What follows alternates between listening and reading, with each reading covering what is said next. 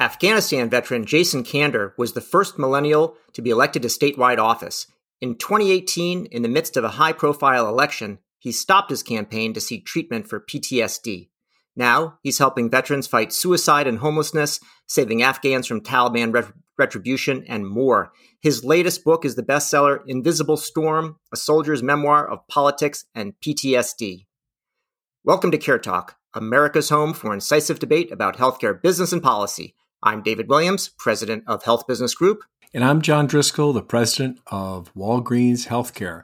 Jason, welcome. We're excited to talk to you and congratulations on the book. Thank you very much. And thanks for having me. I'm excited to be here. So how did you, as a young lawyer end up in Afghanistan? Tell us a little bit maybe of the origin story before we get into the healthcare piece. Sure. So I was going to American University in D.C. when 9/11 happened. I was in my last year of college. And up until that point in my life, I'd always looked at military service as being in the, maybe someday category. It was like, well, I really admire that. And maybe someday I'll do it. And then 9/11 happened and it just sort of flipped. And I was like, well, I'm going to do that. And I'll just figure out the rest of my life around that because, my country was going to war and it just made sense to me.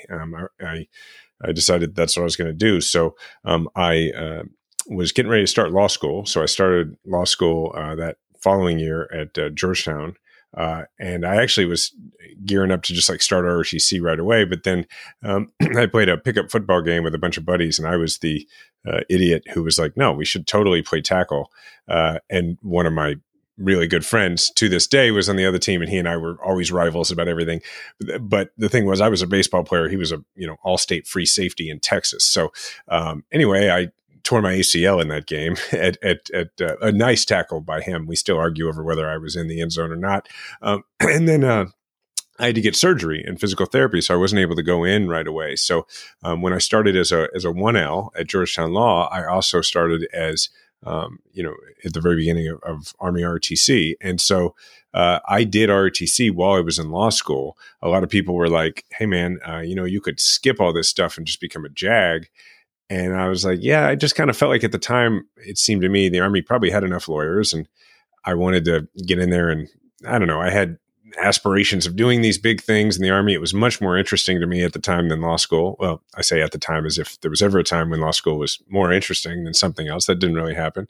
And so I got my commission, became an Army intelligence officer, and volunteered to deploy. And that's how I ended up in Afghanistan in the fall of 2006.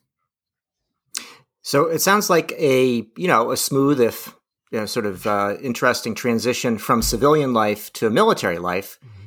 But then, we'll talk about the transition on the other side. I mean, how hard is it for veterans to transition to civilian life? It's very hard. I mean, my case is one where it's hard to imagine somebody being set up for a better or smoother transition, right? When you think about a really soft landing, I mean, I left Afghanistan and went back to a job that was totally unlike being a military intelligence officer in Afghanistan. I went back to being a lawyer at a firm in Kansas City, where they had bagels and donuts available in the conference room on Fridays. I mean, it was completely different. So, on paper, it should have been great. I was employed. I was married. My parents live here in Kansas City. I mean, I had a career, I had a wife, and I had my extended family all there. And that didn't change the fact that being deployed to a combat zone, being in the situations that I was in, changed my brain. And so that's in the best possible example, right? And with the work that I do now, where I work a lot with homeless veterans and veterans who are struggling in a lot of different ways, one of the things we work on most is restarting that military to civilian transition back at day one, even if folks have been out for a long time. And when you think about it, let's say it wasn't somebody in my situation. Let's say it's somebody who they went into the military straight out of high school, which is the more common scenario, right? And during that time, they sustain some trauma, or maybe they don't. Maybe they don't deploy. Nothing like that happens. But even then, after 4 years, they come back home and they're not surrounded by people who did anything like they did. Over the 4 years previous, they knew where most of their meals were coming from. They never had to go get a lease on an apartment. They may have chosen to, but they likely didn't have to. They knew where most of their meals were coming from. They never even had to go get like cable figured out. So when you layer over that the feeling of separateness in a society where less than 1% of the population now serves in the military, and the possibility of having sustained some trauma during your time, now you're really complicating the ability to, re-enter civilian life.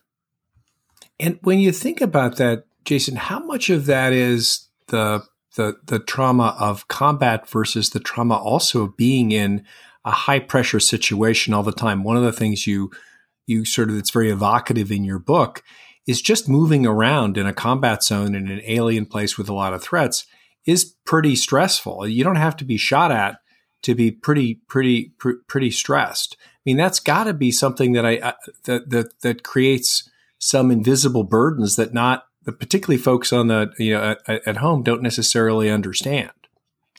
Yeah, and that's one of the big things I tried to get across in the book, right? Because that was my experience, the one you're describing. I came home and was convinced for 10 years that whatever was going on with me could not be attributed to my deployment because I never fired my weapon over there. And in my mind, like, that didn't count.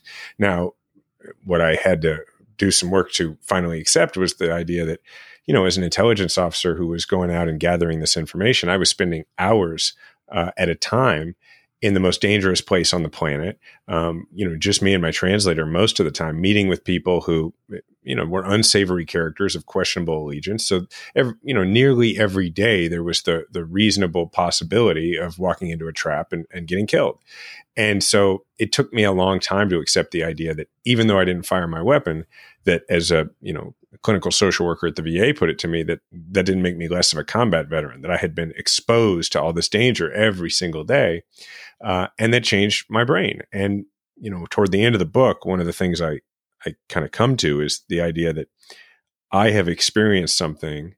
I know what something is like that most Americans thankfully don't know what it's like. And one is the raw physical fear of being killed violently, like a reasonable, this might actually happen fear. You don't process it as fear at the time because you're too busy, doing your job. Also, not getting killed. I mean, you there's that. I remember very vividly the scene where you're looking at the door behind the person. You put your armor down. You're in an uncertain place. You've got a sidearm. Other folks don't. There are other people with AK-47s. Just because you don't fire the weapon, and that's you're processing not just fear but challenge at a very high level of stress. That's got to have a long tail. Yeah, and that's the other piece. That so it's the first is that raw physical fear of a reasonable chance of being killed, but the second is what you're talking about, which is, and what we always underestimate, which is several times a week and sometimes more than once a day, preparing your mind to take another human life, whether you do or not. It doesn't leave you completely unchanged, right? I mean, to just go right back to I'm going to write a legal memo turns out not a reasonable expectation for me to make of myself. So it sounds like I was going to ask about, when did you figure out you had PTSD and why did it take so long? I think you've really kind of laid out, what happened there, and given your own situation, which you've kind of described as almost like the ideal situation, and you can see where you still ended up. I wonder, how common is PTSD in veterans overall, based on your experience? I've seen some statistics that say that, of veterans over the last several years, folks who deployed, they think it's as high as 20%. I think it's much higher than that. It just because, I read somewhere where somebody had said, if you can go to war and come back unchanged, you should maybe see somebody because there might be something wrong with you, and it's that's absolutely right. Nobody who's been in a combat situation doesn't think it doesn't change them, Jason. I think that's really, really powerful. I also think you've called out two different types of stress. One is just the stress of being in a threatening situation all the time. You're working at a very high rate of threat, not threat, threat, not threat. and your brain does change. I mean, it's not, you don't choose to change your brain changes. The other is the stress that comes from that transition from order and tribe, the way Sebastian Junger refers to it, of family, order, and community, and then the loss of that. And I think that affects, or I think we as a country probably have failed our brothers and sisters in uniform in kind of recognizing how traumatic that is, based on the suicide and the PTSD statistics. And I think that both of them matter. Yeah, and I'm glad you called that book out, John, because that's one of my favorite books on the subject. I mean, when Sebastian read my book and liked it and decided to blurb it, it like meant a ton to me, because I had learned so much really about myself just from reading his book, Tribe. And yeah, like what we do is like when a soldier, sailor, Marine, airman, whatever, when you go in, I guess I can only speak for the Army, and you were in the Army. I think this will ring true to you. What's gotten across to you very early, like the moment you step off the bus for your first round of training, is what you're doing is no big deal compared to what other people are doing, right?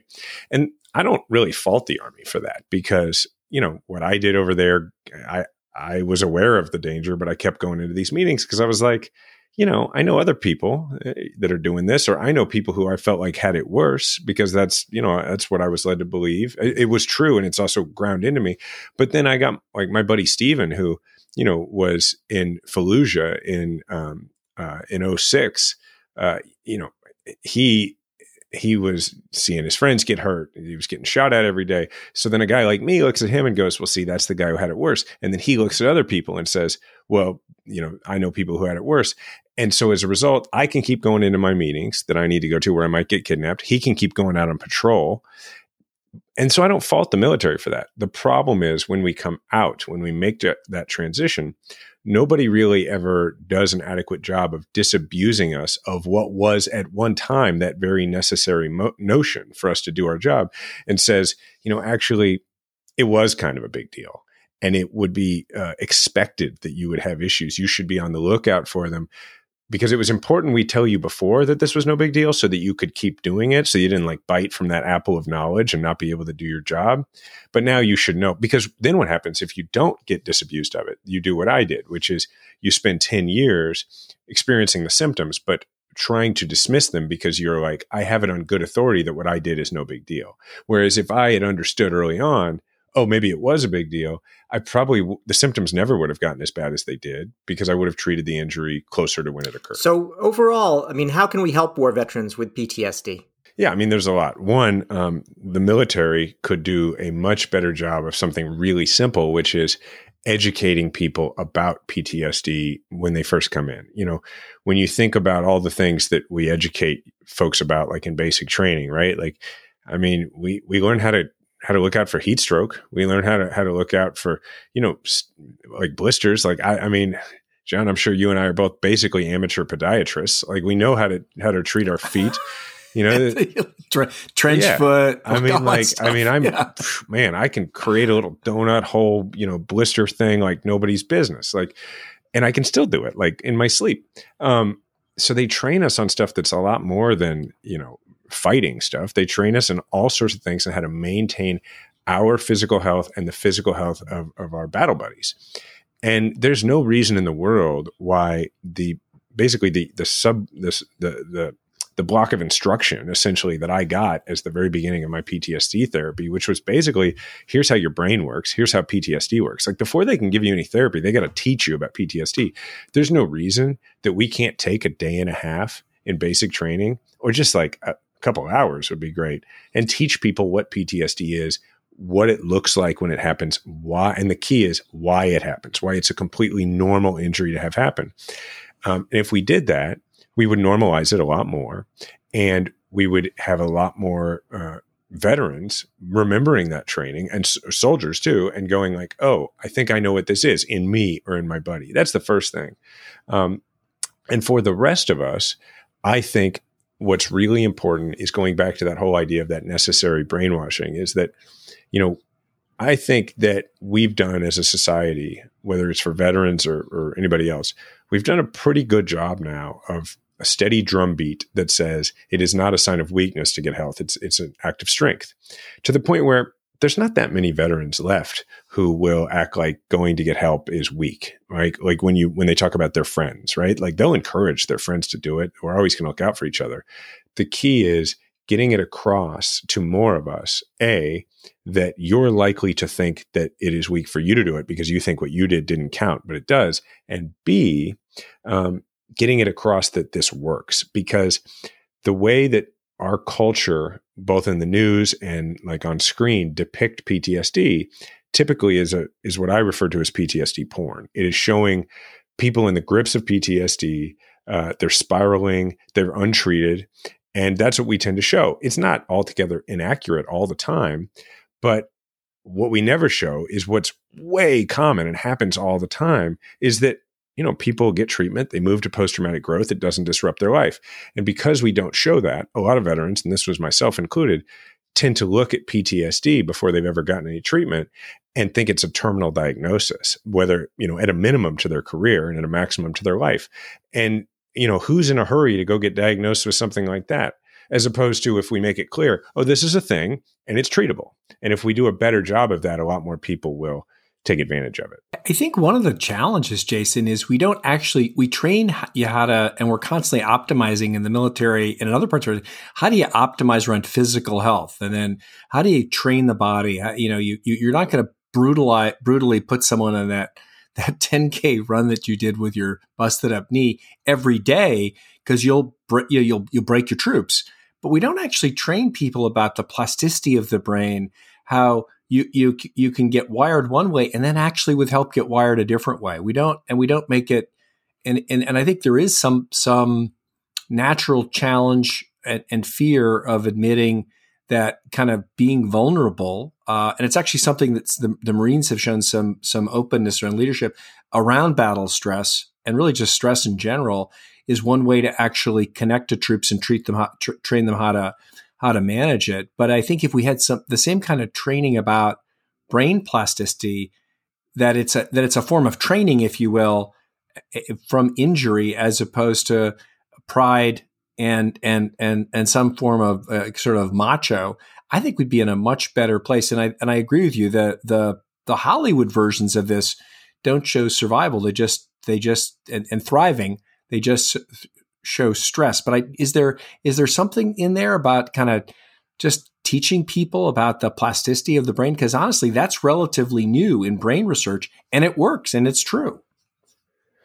Yeah, I think there's a lot to be said for it. And I think what it comes down to is not underestimating the ability of what is the most professional military in the history of the world to take information, distill it, and put it to use, right? And I'm talking E1, E2, E3 privates in the Army, and in the Marines and throughout. I mean, I think we underestimate their ability to take information like that and put it to good use. I mean, the kind of stuff that the modern military trains on, whether it's maintaining yourself physically or just tactics and strategy. I mean, the stuff that in a war that has, that went for 20 years and pushed responsibility to the lowest levels it's ever been in the chain of command with the greatest possible, like third order effects of decisions at the lowest levels.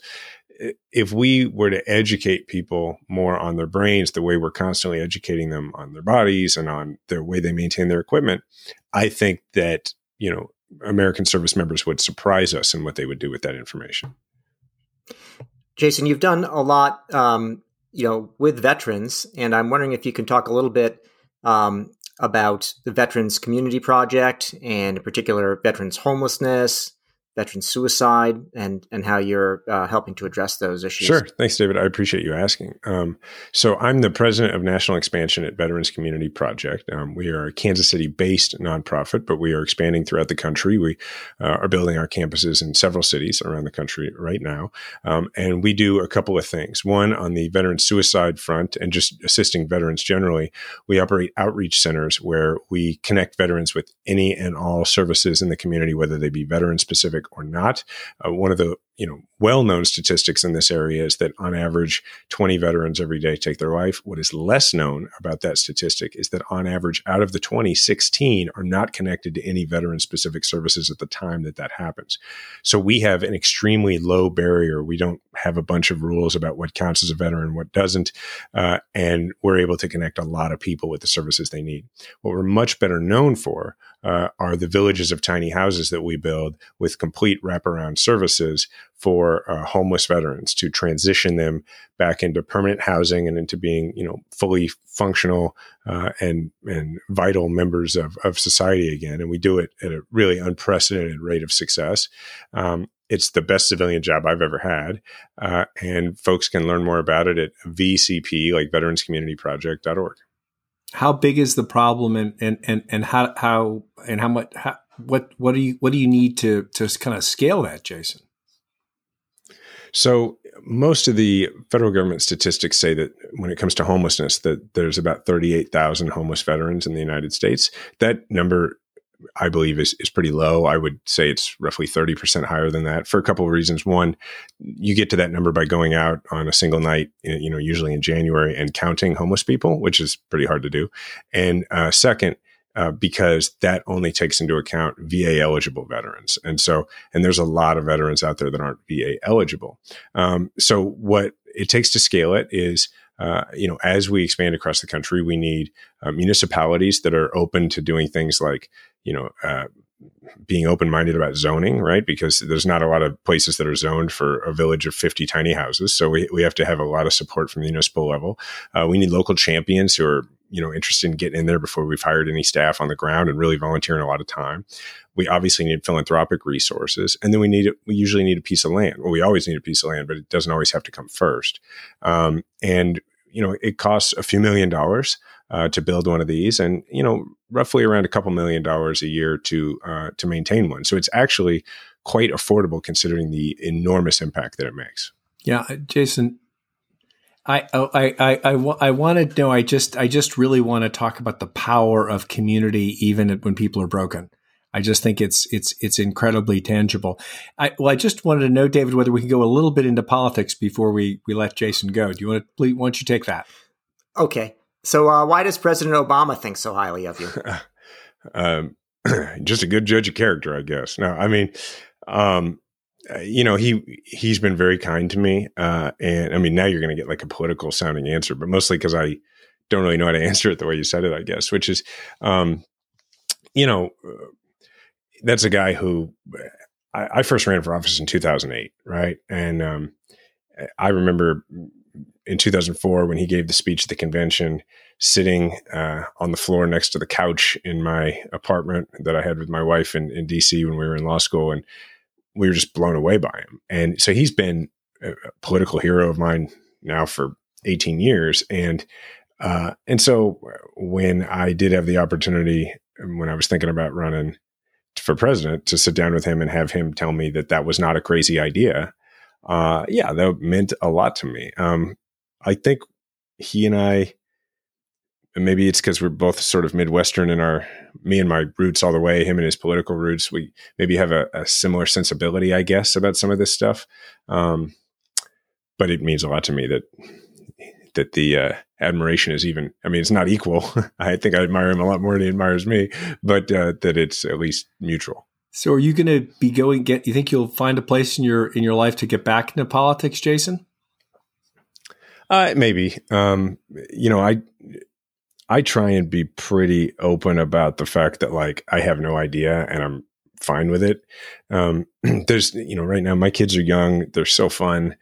I'm doing things I really enjoy, making an impact. I mean, look, there's no question in my mind that in the 6 years since I got out of elected office, or, in the 4 years since I stopped pursuing elected office, I have made a much greater impact on the world. And I don't just mean my family, like the things I've been able to do than I did in office or pursuing office.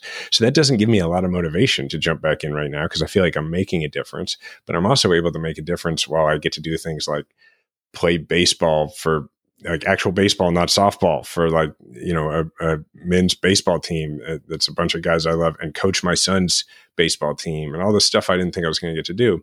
But the reason, even though I have no idea if I'll run, the reason I always answer, yeah, I might run for president one day. The biggest reason is because I figure that, anytime I'm asked that, there might be somebody listening who is thinking about, how they hire, or what it means to have somebody involved in your organization who is a veteran with PTSD, or not a veteran, but with PTSD. I feel like it's important for me to say, yeah, I might run for president, and yeah, I could be president. Nothing would stop me from doing that, because if I don't answer honestly in that way, is that going to be in the back of their mind when they're looking to hire somebody for any job who they think might have PTSD? Like, I want to make sure that people understand that if you treat this, and if you maintain it, what you need to do to keep it from disrupting your life, it doesn't limit you at all. Well, that's it for another episode of Care Talk. Our guest today has been Jason Kander. We've been discussing PTSD in veterans, housing for homeless veterans, the Veterans Community Project, and whether and when Jason will be running for president. I'm David Williams, president of Health Business Group. And I'm John Driscoll, the president of Walgreens Health. If you liked what you heard or you didn't, please subscribe on your favorite service. And thank you, Jason. Thank you. Thanks for having me.